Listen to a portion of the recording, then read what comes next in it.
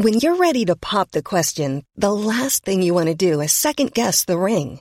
At BlueNile.com, you can design a one-of-a-kind ring with the ease and convenience of shopping online. Choose your diamond and setting. When you find the one, you'll get it delivered right to your door. Go to BlueNile.com and use promo code LISTEN to get $50 off your purchase of $500 or more. That's code LISTEN at BlueNile.com for $50 off your purchase.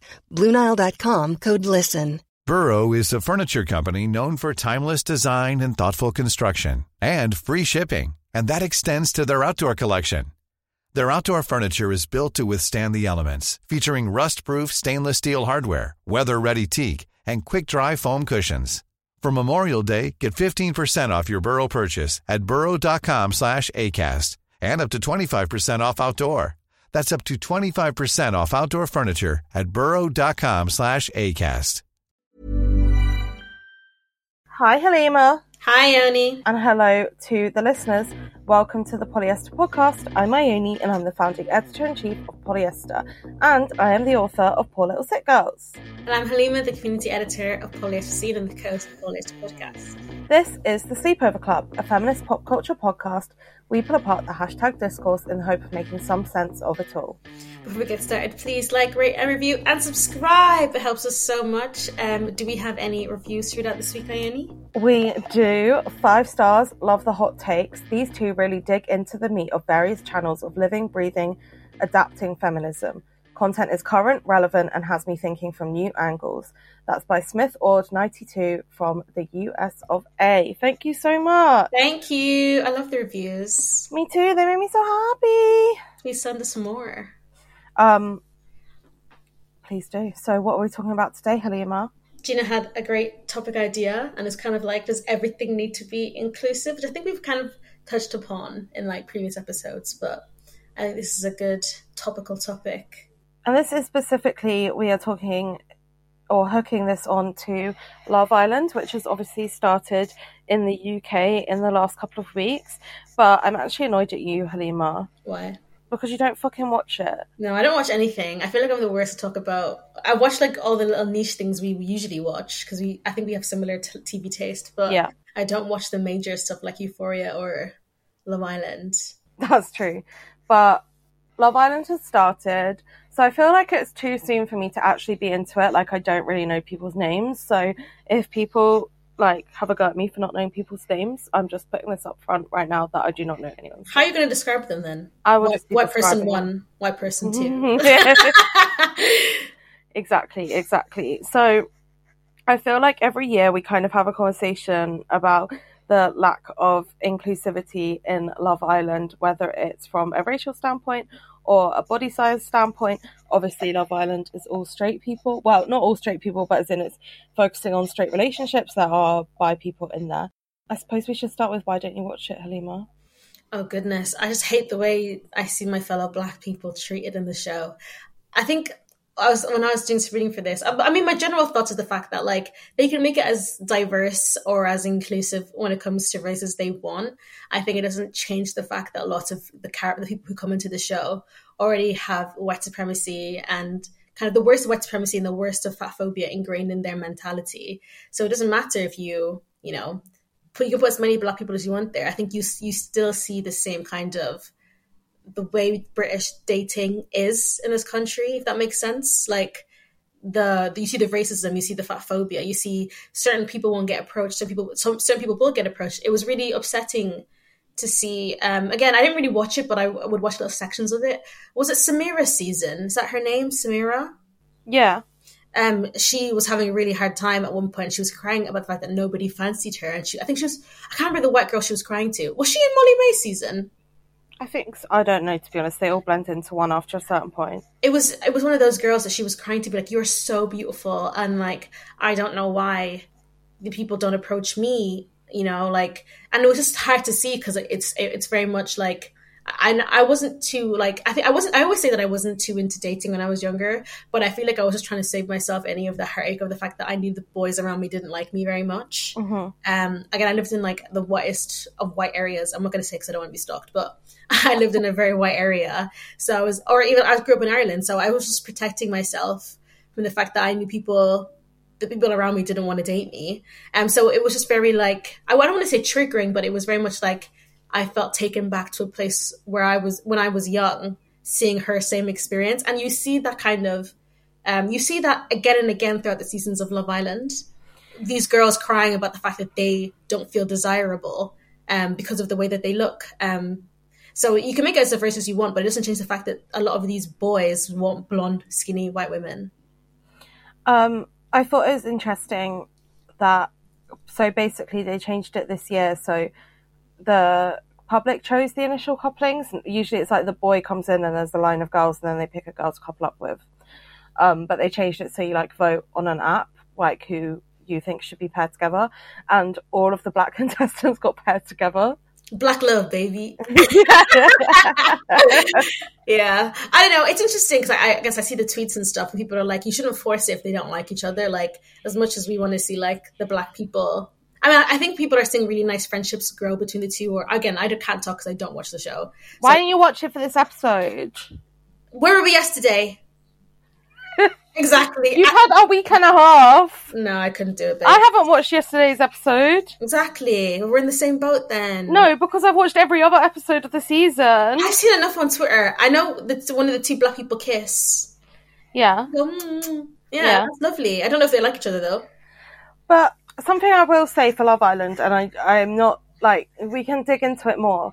And I know that, like, disabilities obviously are in many, many different ways. And I did think it was a bit of a cop-out when they got Hugo on last year and they were like, oh, he used to have clubfoot. And it's like, but now he had it corrected in, like, childhood as a baby. So then he doesn't have clubfoot anymore. Like, he was self-conscious about it, but it, like, wasn't something that was actually something he dealt with in that present moment. But this year, they have a girl on it, and again, I don't know her name. She's deaf in one ear. No, she was born deaf, and she has a cochlear implant now. Interesting. Okay. So the implant is visible. It's like or she also has hearing aids. I'm not sure. There's something visible on her ears. And to be honest, I do actually really rate it for that. Like, I know it's obviously not the most, like, not extreme's the wrong word, but like there's no one in a wheelchair or there's no one that's like, you know, very like maybe things that hold you back from dating more. But I feel like having a deaf or someone that's born deaf contestant is like quite cool, to be honest. Do they have like I mean, I guess I don't know how they're supporting her, but even on the show, do they have somebody who does sign language, like for people watching the show? No, she talked, like, she can hear. No, I know for her, but I mean as in for the viewers. Like, how are they supporting deaf viewers? I don't know if they have, because I don't know how it, because obviously I'm not deaf. I don't know how it works with, like, on demand now, if they do have that, like, separately or whatever, or how it works, whether it's, all I know from, like, obviously not growing up deaf, is I remember when Songs of Praise was signed when I was younger. That's that's the only thing I remember. Like, because I used to wake up really, really early when I was a kid, and that's when all of the sign language, like, what's the word? But you know, when you have like the person at the front of the telly and they're doing sign language. So I don't know if there's like if it's advanced in that way, is that now it's more like an on-demand thing or whatever, or if people like use closed captionings for that. I don't know because it's not my experience, but I think solely from a visibility point of view, like compared to other TV shows that are of similar ilk, because I watch a lot of reality TV and I'm not afraid to admit that, you would not see anything, you would not see a contestant that was, actually, I tell a lie, I watched The Bridge this week, which is another reality show. It's not dating based, they have to build a bridge. That's literally what it is. Okay. And they had a deaf contestant on there as well. But I think it's just quite cool to see. Like, I'm not saying it's perfect or like that they should be mad applauded for it, but I think it is like quite cool mainstream visibility for something like that. I remember they had on, I think it was America's Got Talent. They had no, sorry, that's a complete lie. It was America's Next Top Model, and they had a deaf model on the show. And I think that I can't remember the fella's name, maybe Niall, and he was talking about how isolated he felt on the show because nobody there signed and stuff like that. So my whole thing is like visibility is cool, but I never know how they genuinely cater for the people there on the show, or how they genuinely cater for the new audience that they get who might obviously have that disability. Like, how do they also cater for them? Because there's one there's one degree of having visibility. And even though I don't even know if, visibility is a weird one, because like it's cool to have visibility, but I also don't know what the visibility does tangibly sometimes. Does that make sense? Like the idea that this, I think speaking specifically about America's Next Top Model with that particular deaf contestant, the fact that they included him in the show and then also gave him no support, or the fact that he also complained that, you know, the show wasn't as accessible to people in his community to actually watch him on the show. Yeah, I do understand. Yeah, I totally understand that, but I'm just saying it from, I think it is cool that there is a deaf, like, I mean, it's cool. Born deaf on Love Island. Like, I don't know. I don't think they've done a info pack or whatever on how they are supporting that contestant.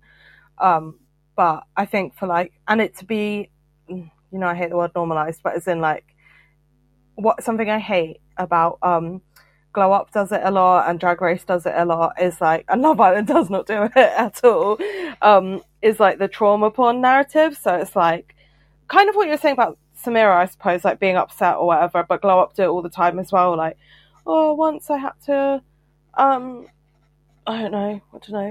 once I tripped on a pavement and was sad and now it's changed the course of my life. Like, sob stories, basically. Like, I don't like them in reality TV.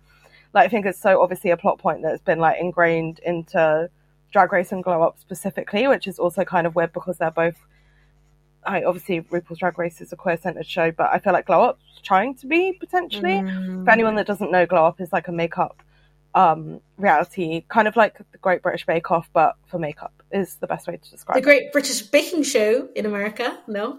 Yeah, so I kind of like the fact she's just there and like living her life, and it's not like they're not storyboarding her around having to speak about how hard it is or whatever. Like, I feel like that's quite refreshing in a way. I mean, it's not like they made Samira, I mean, I guess actually they kind of did make Samira because they put her in an environment where obviously people wouldn't, I don't know, approach her in that way. But I never thought Love Island was like a trauma porny type show. No, it's not. But I'm saying like a lot of other reality TV shows, if they put diverse people in, like like if they put them in there, they force that narrative out. Do you know what I mean? Like, Glow Up's a makeup competition doesn't have to be that way. That reminds me of a TikTok I saw the other day, and it was like this person's like, well, my mom died, and then the screen turns to the X Factor screen, and like they're telling the story of the mom dying, and Simon Cowell hits the golden buzzer. Yeah, they do that on the bridge as well. This one I was just talking about, like they literally make them sit down round a table and go, "Why are you here?" And then they have to like regale the worst things that's ever happened to them. But my kind of like argument for this episode, I think, is because like obviously the central point is like some shows don't need to be diverse. Like, just give us uninclusivity and we will enjoy the trash. But I think it's only because, and I think we should, like, before people are like, they like get that one clip of you being like, only white people, and they cancel you. But like a lot of the people of color, or like marginalized people who they do put on this show suffer a lot. So like, why would I want to see my brethren suffer on a television show? But I feel like low key, like I'm not trying to be, because I feel like I came across a bit harsh when I was being like, oh, what does visibility do, or whatever, in some regards. I think it's because like I think this whole inclusivity and diversity narrative has been co-opted, like purely for capitalist purposes and not actually in a way to help or support people of color. Does that make sense? Yeah, it does. I was actually just halfway through my point. Oh, sorry. I came across really harsh in the beginning. Mom deserves the best, and there's no better place to shop for Mother's Day than Whole Foods Market. They're your destination for unbeatable savings, from premium gifts to show-stopping flowers and irresistible desserts. Start by saving 33% with Prime on all body care and candles. Then get a 15-stem bunch of tulips for just $9.99 each with Prime. Round out Mom's menu with festive rosé, irresistible berry chantilly cake, and more special treats. Come celebrate Mother's Day at Whole Foods Market. Hey, I'm Ryan Reynolds. At Mint Mobile, we like to do the opposite of what Big Wireless does. They charge you a lot, we charge you a little. So naturally, when they announced they'd be raising their prices due to inflation, we decided to deflate our prices due to not hating you. That's right. We're cutting the price of Mint Unlimited from $30 a month to just $15 a month. Give it a try at mintmobile.com/switch. $45 up front for 3 months plus taxes and fees. Promo rate for new customers for limited time. Unlimited more than 40 gigabytes per month slows. Full terms at mintmobile.com. Planning for your next trip? Elevate your travel style with Quince. Quince has all the jet-setting essentials you'll want for your next getaway, like European linen, premium luggage options, buttery soft Italian leather bags, and so much more. And is all priced at 50 to 80% less than similar brands. Plus, Quince only works with factories that use safe and ethical manufacturing practices. Pack your bags with high-quality essentials you'll be wearing for vacations to come with Quince. Go to quince.com/pack for free shipping and 365-day returns. So I was saying that's like the central thesis of the episode, but my argument would be that, like, I just don't think these shows should exist if they can't find a way to be, like, nurturing of all identities, and not all identities. Like, I'm saying in the format as it stands, I agree you shouldn't, like, stick a very visibly disabled person with complex needs into Love Island because you're just setting them up for, like, having a fucking horrible time. But, like, why should we have this reality television that just, like, reflects the worst parts of our society? And also, I'm not saying the people on there are bad people, but we're essentially saying that some of them are bad people. Yeah, of course, but I'm just not saying all of them are. Okay. What I'm saying is, why should these shows exist? Because if something like throwing in people of colour or disabled people or even, like, queer people in there creates such a, like, rupture of hatred, then why should these, like, vessels for that exist in the first place? Like, surely we should be creating new things that are actually, like, good and don't rely on us just, like, upholding all of the standards that we are trying to dismantle. Sarah Ahmed wrote this book that I added in my research. It's called On Being Included, Racism, Diversity in Institutional Life. And I guess the book is more so centered on, like, university, like, inclusion and diversity schemes. But she wrote something that I thought was really important. She goes, we might want to be cautious about the appealing nature of diversity and ask whether the ease of its incorporation by institutions is a sign of the loss of its critical edge. Mm-hmm. That was very interesting. I would like you to expand on your interpretation of critical edge. I guess, like, I think, you know, she used a really good example. She was saying that, like, I don't know how to explain this. Martin Luther King, for example, there's a bunch of streets named after Martin Luther King, and there's lots of statues of Nelson Mandela around the world, right? Mm-hmm. And they're those countries' idea of showing like inclusion and diversity, that, like, you know, we support, like, these incredible Black figures. But for example, in 2008, Nelson Mandela was still on the US terrorism list. Yeah. I don't know if this is a good example, but, like, there, like, Martin Luther King, for example, all his rhetoric with, like, I had a dream, all of those stuff that he said has been, like, ridiculously softened. And same with Nelson Mandela. Nelson Mandela's image is this idea that he was non-violent and he was peaceful. That's a fucking lie, because at one stage of his life during, you know, apartheid South Africa, he was into violence. He knew that we had to be violent to get, you know, justice and freedom. Martin Luther King knew the same thing, and people would soften what he was saying. And institutions have softened both of their rhetoric in the guise of diversity and inclusion. Does that make sense? Yeah. When in actuality, you know, they knew the cost of freedom. So I think it links in that regard, because, like, institutions' idea of diversity and inclusion is soft and non-violent, and it doesn't threaten the institution. When their idea of diversity and inclusion had a critical edge, had a transformative idea, had a transformative vision. Does that make sense? Yeah, I definitely understand what you're saying. I think that's a fucked up example I use. I don't know if it's as light as Love Island talk, but I didn't know how else to say it. No, but I kind of think that, like, because basically what we're saying is by saying that not everything needs to be inclusive, we're saying some things can just be entertainment, and for them to just be entertainment, we have to, like, pull wool over our eyes in a way and pretend that, like, a lot of socio-economic factors are at play.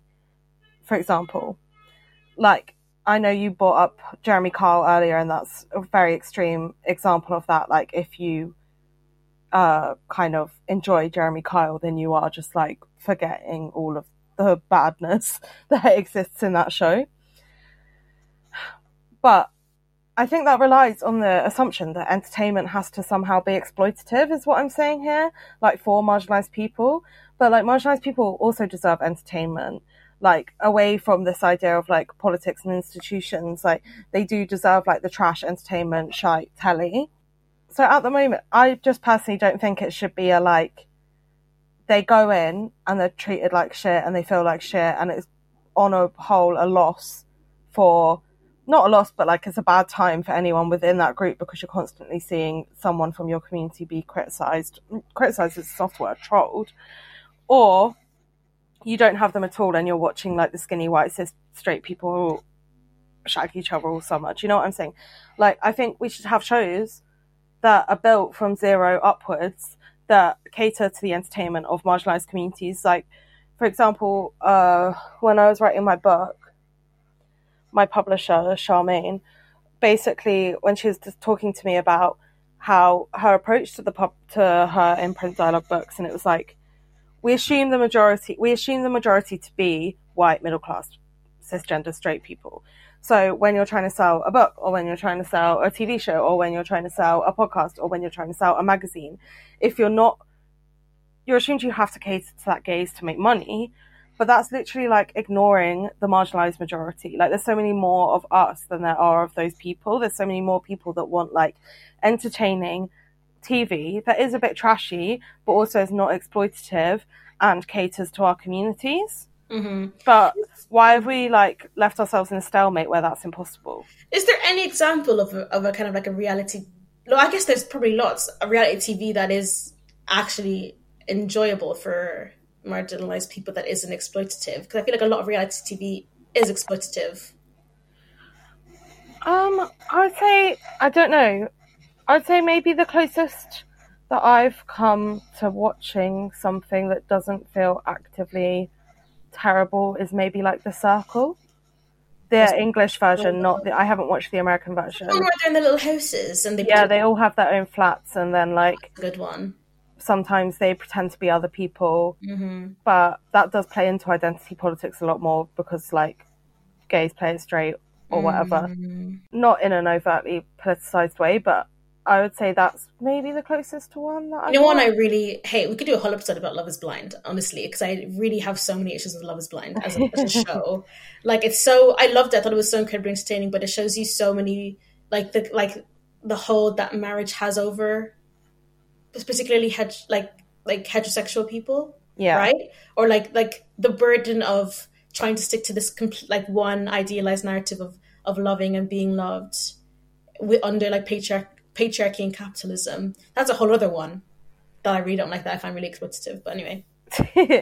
I mean, the thing is, we're obviously like so keenly aware of very like different threads of how reality TV is maybe like not the most healthy thing for the contestants, but also for the viewers. Like, obviously Love Island had like a lot of suicides from the cast, and from Caroline Flack, and like that brought out a really big conversation about duty of care.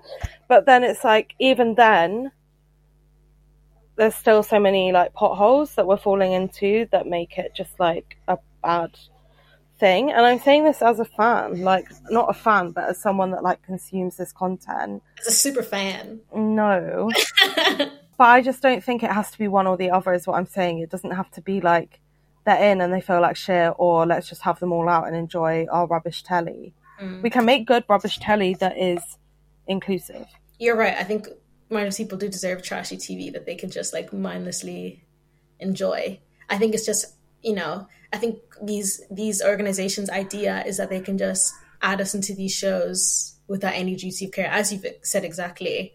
And that's how they get their quote unquote woke points, when that's like, we hate that more, if anything.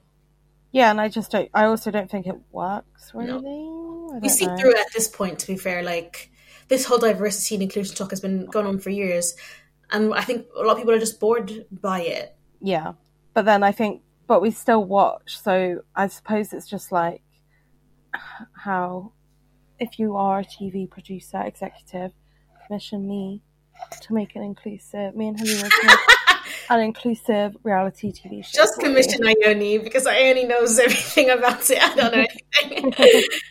I find interesting because Sarah Ahmed kind of gave a term for exactly what we're describing. And it's called, so what we're describing at the minute is called the new equality regime. This idea that like corporations are taking on diversity and inclusion. And she mentions this sociologist called Joan Acker, who says if there is an equality regime, that there is an inequality regime. And that's exactly what we're talking about. The idea that they're letting in these marginalized people, but what still persists in the inequality regime is the fact that this equality regime is like a new form of a set of processes that maintain what is supposedly being readdressed. So it still keeps all those things to do with like, it maintains class, gender, and race inequalities, even though, you know, it has this new rule. It's still, it kind of like, it masks what is already still there. Yeah. Which is exactly what we're talking about. I just thought I'd give the name. Yeah, I think that's true. And I just think, I don't know how to explain. I don't know. I suppose it's just like what I talk about all the time, that like, we so often are attracted to extremes in this instance, like everything is trash or everything is good, like leave it alone or deal with it, basically. And I feel just like at this point we should be striving for better. Yeah, we should definitely ask for better instead of just like allowing it, if that makes sense. I don't know. To be fair, I don't know. I feel like I'm in a state of disillusionment. How do we get better? I don't know, because I think it just,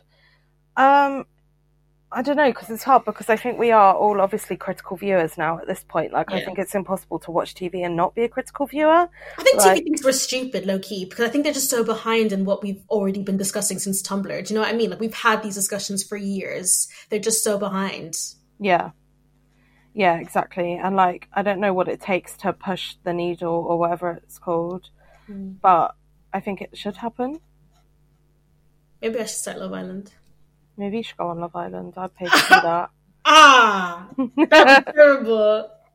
Not pay to see that because you'd be treated terribly, but I'd just like to see how you interact. I was saying to Misha and Gina the other day that the only reality TV show I would go on would be Big Brother, so I could sit in the smoking area all day and people could just come visit me for gossip. Yeah, good one. I'd hate Love Island because they can't listen to music. Can you imagine? They do on their like little club nights. That's not enough. I can't be listening to one day a night where they listen to Craig David. Like, I can't do it. Like, we'll be in the studio and we're eating and I literally have to have noise in my ear. Like, I would literally die. That's so funny. Well, here we are. We would love to hear your thoughts. Sound off in our comment section. The TikTok episode really got you all riled up. I was not expecting that response. No, I didn't think I heard that much. No. But enjoy reading all your opinions. As always, we will be back next Monday. Thank you, Halima. Thanks, Ione. Thank you to Olivia for editing, to Gina, Charlotte, Eden, Izzy. And I think that's it. Coolio. All right. Bye. Bye. Hey, it's Danny Pellegrino from Everything Iconic. Ready to upgrade your style game without blowing your budget? Check out Quince. They've got all the good stuff, shirts and polos, activewear, and fine leather goods, all at 50 to 80% less than other high-end brands. And the best part? They're all about safe, ethical, and responsible manufacturing. Get that luxury vibe without the luxury price tag. Hit up quince.com/upgrade for free shipping and 365-day returns on your next order. That's quince.com/upgrade. Imagine the softest sheets you've ever felt. Now imagine them getting even softer over time. That's what you'll feel with Boll & Branch's organic cotton sheets. In a recent customer survey, 96% replied that Boll & Branch sheets get softer with every wash. Start getting your best night's sleep in these sheets that get softer and softer for years to come. Try their sheets with a 30-night guarantee. Plus, get 15% off your first order at bollandbranch.com. Code BUTTERY. Exclusions apply. See site for details. Hey, it's Paige DeSorbo from Giggly Squad. High quality fashion without the price tag. Say hello to Quince. I'm snagging high-end essentials like cozy cashmere sweaters, sleek leather jackets, fine jewelry, and so much more. With Quince being 50 to 80% less than similar brands. And they partner with factories that prioritize safe, ethical, and responsible manufacturing. I love that. Luxury quality within reach. Go to quince.com/style to get free shipping and 365-day returns on your next order. Quince.com/style.